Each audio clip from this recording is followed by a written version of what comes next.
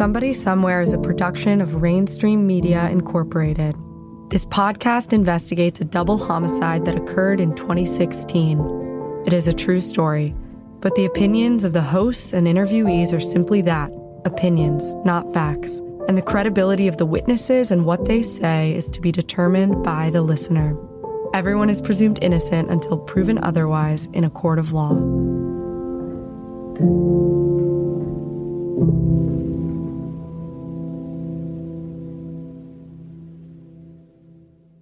Previously on Somebody Somewhere. There's the confession. What else do you need to know? He confessed. Tracy Bauer knew Juice. She knew Juice before January 26th of 2016. I'd wake up and think of things like, I don't know if I trust him. Do you know what he told police? So, I know what the police say he told police. This is episode 6, The New King of the Jungle. I'm your host, David Payne.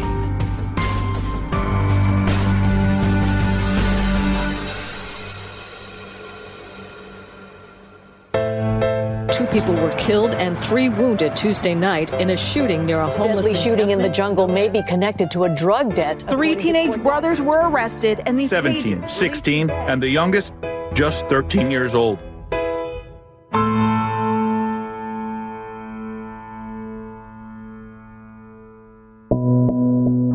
A warning to listeners. This episode contains explicit language. It's raining again. What a gross day. This is fucking depressing out here. And we're irritable. So we need the dowels. I know. That's all we need. Calm down, Junior. You're getting all bent. Just saying. Just focus. We drove around for fucking all day on some shitty ass. Look at that addresses. Never checked. Oh my god, seriously, dude. You're gonna blame me for that? Yeah. This hangry thing that you're doing is not attractive. I've pulled witness addresses from various police and medical reports, but none of them are good because, duh, they're homeless. And while we drive around in circles, Jody's giving me the lowdown on a job offer she's got.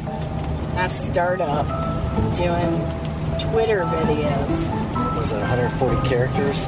You're good at hashtags, though. I am good at hashtags. That's pretty much your number one skill. Damn! Listen here. It's not my number one skill. It's my number 2 skill. Number 1? Being salty. No, I'm a good strategery person. If you had some good strategery, you would have double-checked the addresses that I pulled today because they were all wrong. Truth is, I should have left the detective work to Jody. Homeless or not, these witnesses would be found. And while we literally had been driving around in circles that day, other days, it seemed like destiny was our guide. Okay, here we go. Who's he talking to? My guess is himself. This is a target-rich environment. He's going to be on your side now. He just crossed the street. Hey, boss. You know a guy named Lucky that hangs around here? How about... Do you have one leg? What? Do I have one leg? I don't know. How about Reno? Okay. How about a woman named Lisa Marie? Red? Red, yeah, I know Red. Where's she hang out? Red's your cousin? What's your name? Bobby. Hey, Bobby. David. Good. Good. This fortuitous meeting of Bobby in the back alley near the Jack in the Box was reminiscent of our Season 1 run-in with eyewitness Emily Holt. And just like before, with recorder in hand, we start right in, as if it's perfectly natural peppering this stranger with our questions. We're trying to do a story on her boys. You know, they're going to trial. Do you know about that case? Okay. So one of the things we're trying to figure out is the whole relationship with the family and why Lucky turned them in. Yeah, that's why we're trying to find Lucky. The more questions we asked, though, Did you stay out here? The more suspicious Bobby got. And his initial enthusiasm for us evaporated quickly. Right. Yeah, no worries. Thanks, bud. Appreciate it. Not surprising, I suppose, since unlike Emily Holt, who was a mere witness in the Tom Wales murder case, Bobby was someone alleged to have been involved in the Jungle murders themselves, by none other than James Taoflusia. As we know, there were more than 3 people up in the caves that night, and on the videotape, James is asked by Lucky who was there. In this next section, Lucky asks who went. Only the 3 of you went? And James said, all of us went. 1, 2, 3, 4, and Ski and Bobby. Only 3 of you guys went? All of us went. 1, 2, 3, 4, and then Ski and Bobby. Who the fuck is Ski? Okay, so we didn't know who Ski was either, but we sure enough just found Bobby. Yeah, no worries. Thanks, bud. Appreciate it. That was interesting. You making that? That everybody in this town knows everybody, and while they're homeless, it's, we're following our gut. And who knows what his relationship... He said it was his cousin. Yeah. That Red's his cousin. So we're right by the Jack in the Box, just like they said, where she frequents around here. It'll take about 20 minutes and word will get back that we're looking for. What are the odds that every time we stop somebody knows something? Maybe that should be the name of the podcast. Oh, it is. Yeah. Bobby was just one of the many hanging chads in the Taoflusia case. People whose names came up in testimony, but whose involvement in the murders was ephemeral. And the jury didn't quite know what to make of it either. Here's the foreperson, Debbie O'Neill. And then another issue was in the recording, the brothers identified 2 other people who were there. Ski and Bobby. Yeah. What'd you learn about Ski or Bobby? We have no clue who they are. And we always wondered. Now, somebody on the jury said he was in the courtroom every day. But yeah, we never knew who they were or if anything was happening with them. And that was bothersome to people too. Like, well, why aren't they sitting here? If they were there, then they're guilty also, right? And it wasn't just Bobby and Ski we had questions about. It was Juice, too. Not only did Juice give Detective Cooper a questionable alibi that he was at his friend's house, Warren/Wallace, but he also volunteered to Detective Cooper he just might have had some idea as to why the crime occurred. Juice claimed that about a week before the shootings, he had been party to a meeting between the teenage brothers and a guy named Nate, who was trying to enlist them all in a plan to rob Fat Win. Here's defense attorney Dan Norman.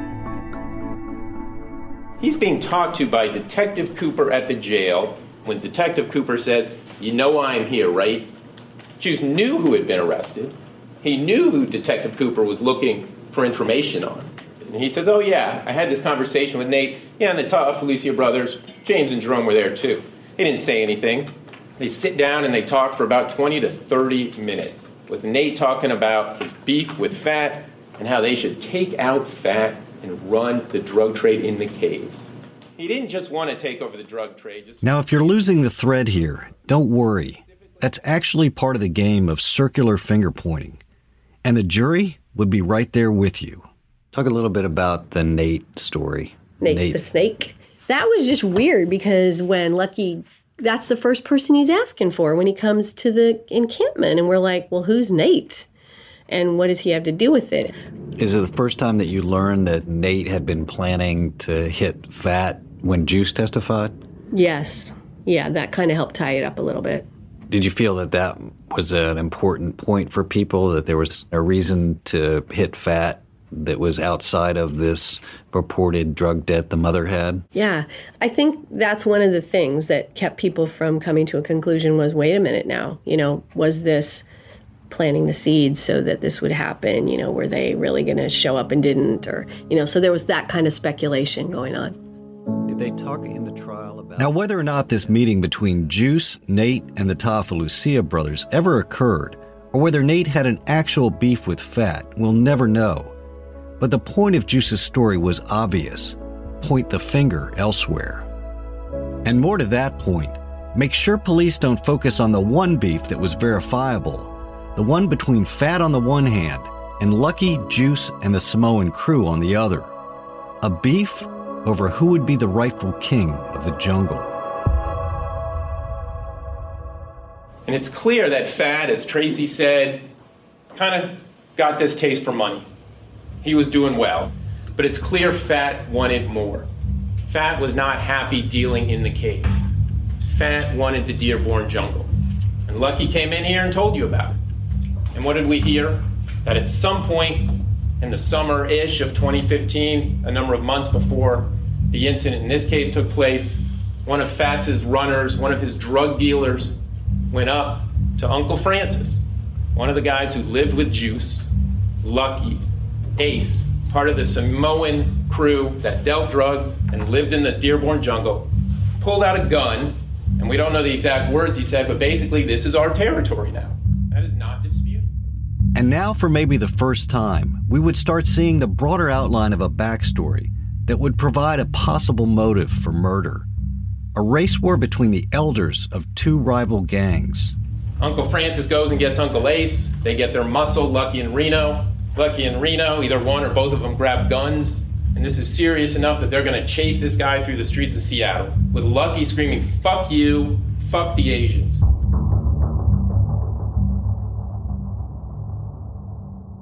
And Norman's portrayal of this territorial dispute between the Samoans in the Dearborn jungle and the Vietnamese in the Caves jungle is given weight by Lucky's own words on the encampment video.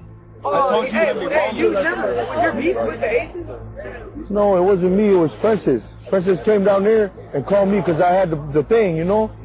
So I went up there with Francis, with my brother, with him and Uncle Ace. Yeah, to kill that nigga, bro. Fat was trying to get Uncle Francis, not me. And if Fat was trying to get Uncle Francis, well, maybe the reverse was true too.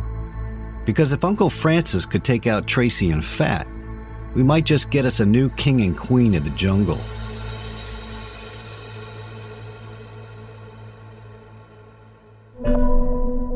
Somebody Somewhere will return right after this break.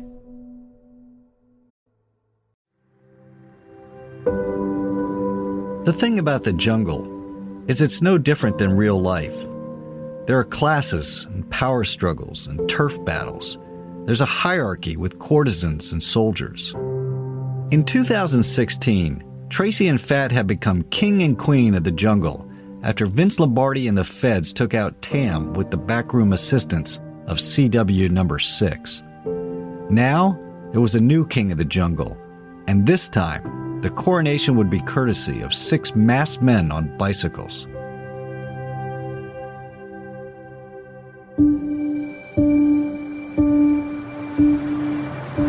Okay. So today's Sunday at roughly 1:30, and we are here. Tell me your name. I'm sitting in the jungle on a couch, not unlike the one Fat and Amy Jo were sitting on when they were shot 2 years ago. Jody's next to me, on another couch, with her headphones on doing a mic check. I know, I'm getting both. No, you can put that on the table. It's good. My name is Jack Rosinski, and I am from Krakow, Poland. I am homeless here in the jungle. Next to us sits a middle-aged white woman with a bandana covering her head as chemo patients do, a 45-year-old bearded Polish man named Jack, and a 220-pound Samoan man who goes by the name of Uncle Francis. On the center of the coffee table between us lies a deck of cards, a book about space aliens, and a 16-inch long machete. Although they are expecting us today, we've interrupted a fierce game of pinochle. And I am winning slightly by 100 points, right? It doesn't mean anything. Game is tight. Describe the community. We're sitting no more than 50 yards from the freeway off-ramp in Francis's encampment. Cars and trucks race by as the Seahawks play the Cowboys less than a mile away. We found the new king of the jungle among the 11,000 homeless people in the city. And after several entreaties, we've convinced him to speak with us.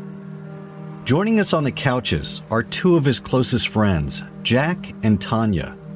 And while we've come to speak with Francis about his possible involvement in the jungle murders, it is he who admits he was nervous when we first approached his tent the previous day. Well, Sergeant right there by the corner right there, I was nervous. You were nervous about us coming here? I don't wanna go out there, and I thought you guys come, but what happened over there at the thing where they got shot? I thought you guys were... Oh, you thought we were the police? Reporters. Oh, you thought we were reporters? I was going to say in my tent, I don't want to come out. Because you don't want to talk about the shooting, or because... Yeah, I don't want to talk about it because it's very... Even I asked the guy, I said, when I stand up, I asked the guy, why you shoot me? Why? What's the purpose of that? You know, and I walk out of it, and he can't even answer the question.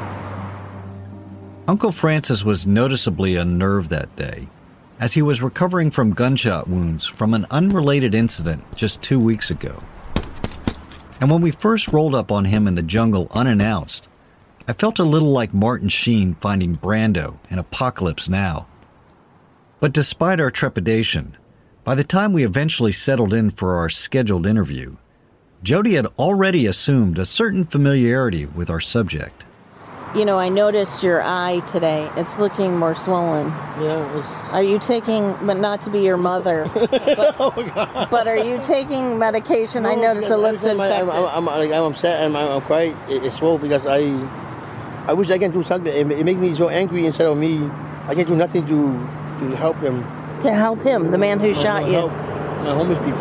Oh. Do you forgive him for shooting you? Yeah. I forgive him, but I don't forget what he did to me. How are you able to do that? What the man did to him, what he says he's willing to forgive but maybe not forget, is shoot him at a range of 15 feet. And it's driving Francis crazy. Why? Can I just ask you a couple of things about the shooting? Yes. You said he shot you, so you were shot 3 times. Yeah, I was walking inside the tent, and I turned my back, and then I walk in there, the guy shooting me from behind. So he hit you? On my head, right here, and one on my arm. And then after that, when I lay down, I passed out. She tried to grab my feet and throw me to a dumpster. I was here sitting and he yelled, Jack, Jack, Jack. When I saw him, I remember his face. So do you know why you were shot? No.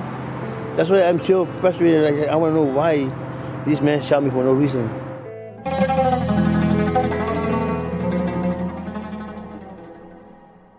We weren't necessarily buying that explanation. But what was more unexplainable was who and what we found in Francis's camp. Yeah, why do you like it out here? It's a feeling of the peace, love, and freedom. Being around friends.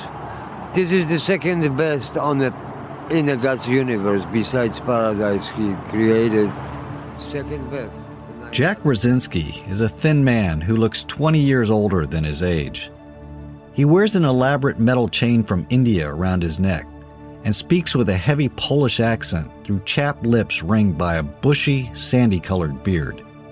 He is suspicious of outsiders, and although he is younger and 75 pounds lighter than Francis, he now acts as his self-appointed protector, although when they first got together, it was the other way around.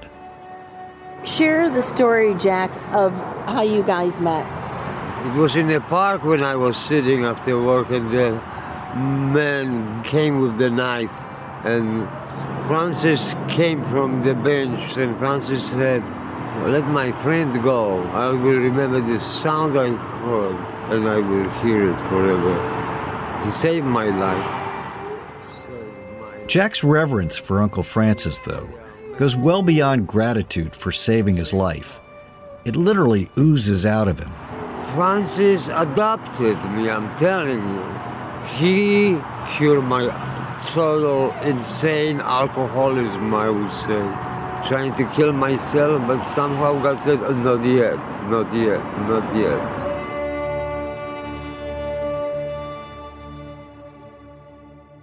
At Jack's recital of the love he has for Francis, Tanya, who is seated to my right and who is dying of stage 4 lung cancer, starts to silently cry. Tell us why you're crying. Because he is like a godly person. You know, he's always here and supportive for people, and he is a man, but he's also a very special man. You know, I've grown to really... Tanya's tear-streaked and weather-beaten face belies a hard life that has surely seen betrayal by other men. And I'm curious about what keeps her going. I'm like him. I don't fear dying. God will take me when he's ready. I notice a well-worn Bible in the satchel purse she is carrying, and I ask her about it. I went to church this morning. That was just keeping me, God's with me all the time. What inspires you? I don't know, I've always been into God. I mean, God's always been with me, even though through my struggles, I kind of left him for a while. When I lost my husband, my twin brother, and my daughter, I gave up on him. I said, well, you're not really there for me. I'm losing my family like that, you know. But then I came back to him.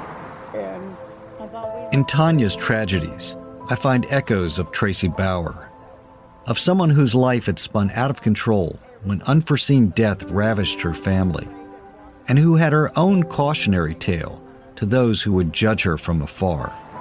I just wish that they would kind of look at it as a different way, you know, because we're not bad people. You know, God can give you, but he can take it away too.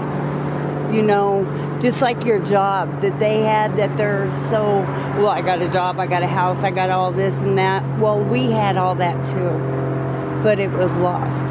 But the way that we all connect is amazing here.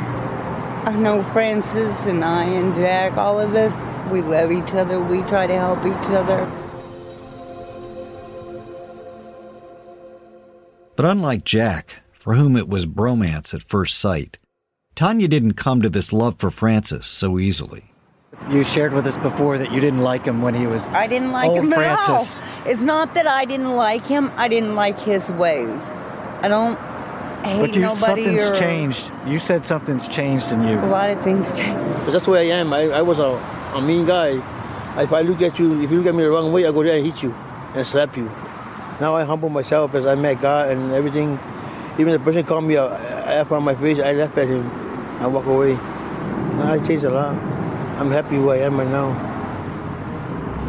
What caused that change? Because I met God. And it's hard for me to talk. And now, I see even a glimmer of salty tears in Jody's jaded eyes. When I first came to Seattle, 2003, I don't believe in God. I don't. Until last year, something happened to me. I was homeless, got nowhere else to go, and I went to the church, and the preacher saw me. He called me in the front, so he wanted me to make my testimony. So I closed my eyes and I said, God, please help me, you know. So I told them, my name is Francis. Maybe God sent me this way, we're here for help. And from that day, they gave me $2,000. They gave me a job. They gave me a car. They gave me an apartment. You know, and that's why I get on my knees and I say, thank you, God. I accept you as my Savior.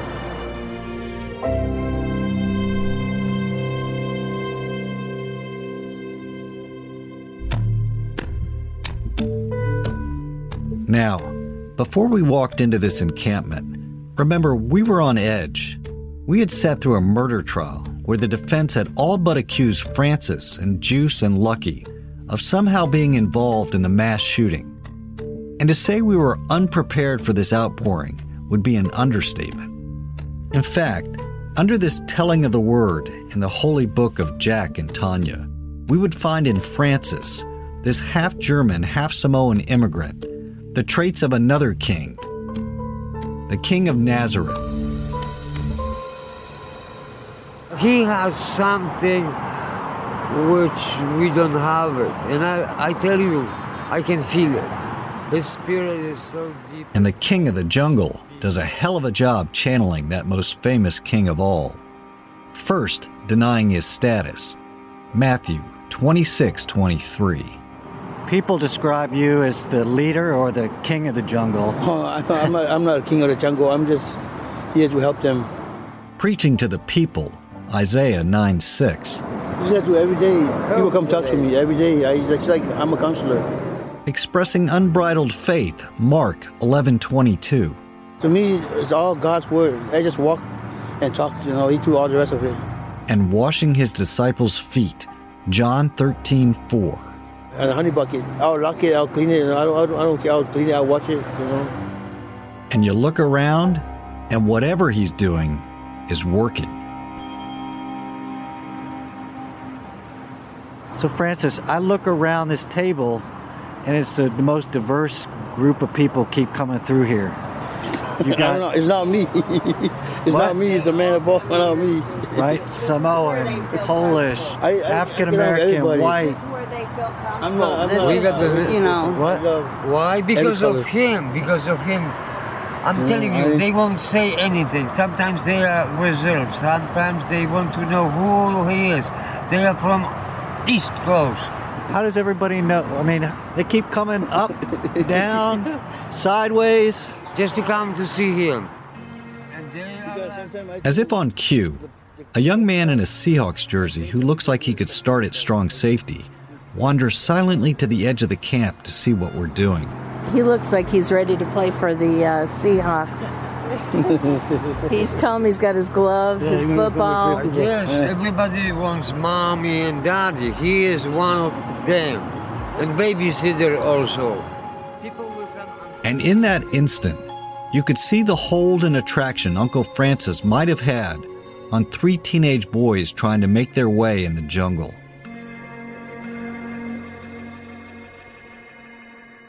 If Francis was a shepherd and the homeless his flock, the question was, where was he leading them? Was he there to save the people, serve the people, or lead a revolution? Some people, homeless people, are getting angrier and angrier, mobilized and organized. Francis is the first my point is that's like the perception. Will raise the voice of homeless very strong. Today, we don't have lawyers to defend us. We speak from the heart. Your life is better now, but in the future, you're going to feel the same way that we feel. If you put your shoe in our shoe, you know what to do. You're not going to survive out here. You're going to be... If Francis was prophetic, we still weren't sure if he was the rightful leader of a forsaken people or a false messiah.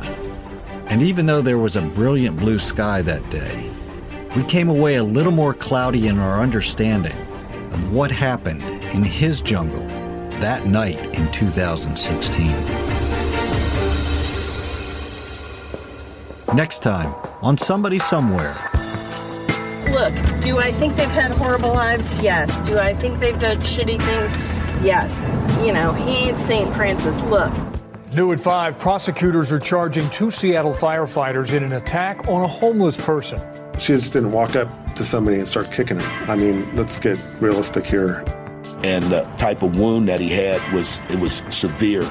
You know, you can see down into the white meat of his head, if you know what I mean. Life's a foolish game. Do you ever feel the same? Well, maybe we could change. Turn the ship another way. Feel it in the dark. Somebody Somewhere is a production of Rainstream Media in association with Warner Media. This podcast is created, written, and produced by Jody Gottlieb and me.